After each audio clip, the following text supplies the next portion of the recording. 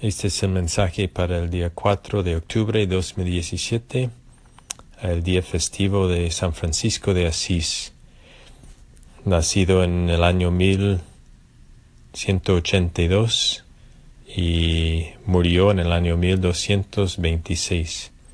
Es el gran santo quien nació en una familia adinerada. Un día San Francisco se encontró con un leproso y todo en su cuerpo le dijo que no debe hacer nada con el leproso, pero luchó contra sus sentimientos y abrazó al leproso. Esto comenzó su conversión. Otro día, mientras Francisco estaba meditando con el crucifijo, escuchó la voz de Dios decir: Francisco, ve y reconstruye mi iglesia. El primero pensó que Dios quiso decir que reconstruyera la iglesia físicamente, pero más tarde se dio cuenta de que Dios le estaba pidiendo que reconstruyera la iglesia espiritualmente. Ha sucedido a través de la historia que el Señor levanta a los santos que están dispuestos a ir en contra de la cultura popular y vivir una vida radical de santidad para el Señor. Francisco era solo un hombre, pero mira el impacto que él ha hecho a millones de personas en los últimos 800 años. Su vida de sencillez, pobreza y humildad ha inspirado a muchas personas a seguir a Jesús con toda su vida.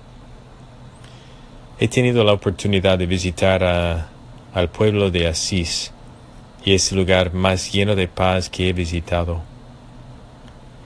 Jesús invita a todos nosotros de una manera muy particular: sígueme.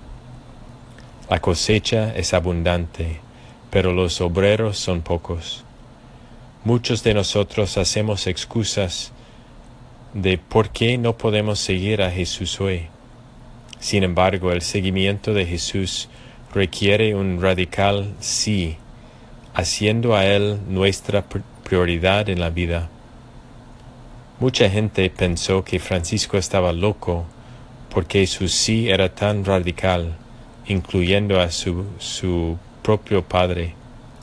Sin embargo, en el momento de su muerte, Francisco tenía más de 5,000 hombres siguiendo su regla de vida.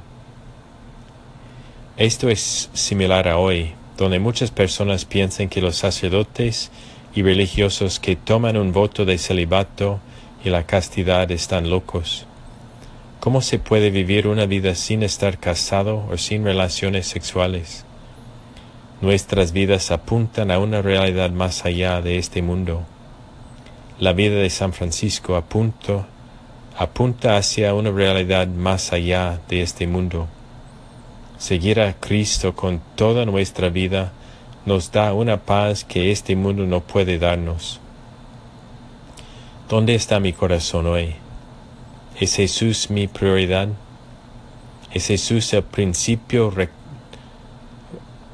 rector de cada decisión que hago para mí y mi familia? ¿Tengo miedo de destacarme frente a la sociedad de hoy? San Francisco no tenía miedo. Ellos pensaban que estaba loco. Sin embargo, ahora él es recordado como un increíble seguidor de Cristo, viviendo una vida muy simple. Si Jesús no es mi prioridad, es hora de reevaluar mi vida y mis prioridades. ¿Qué excusas estoy ofreciendo al Señor hoy para no seguirlo? San Francisco dejó todo atrás y encontró gran gozo, la perla de gran precio. Tengo que decir, me siento de la misma manera, siguiendo al Señor como sacerdote. Quiero ser un sacerdote santo para que todos conozcan a Jesús.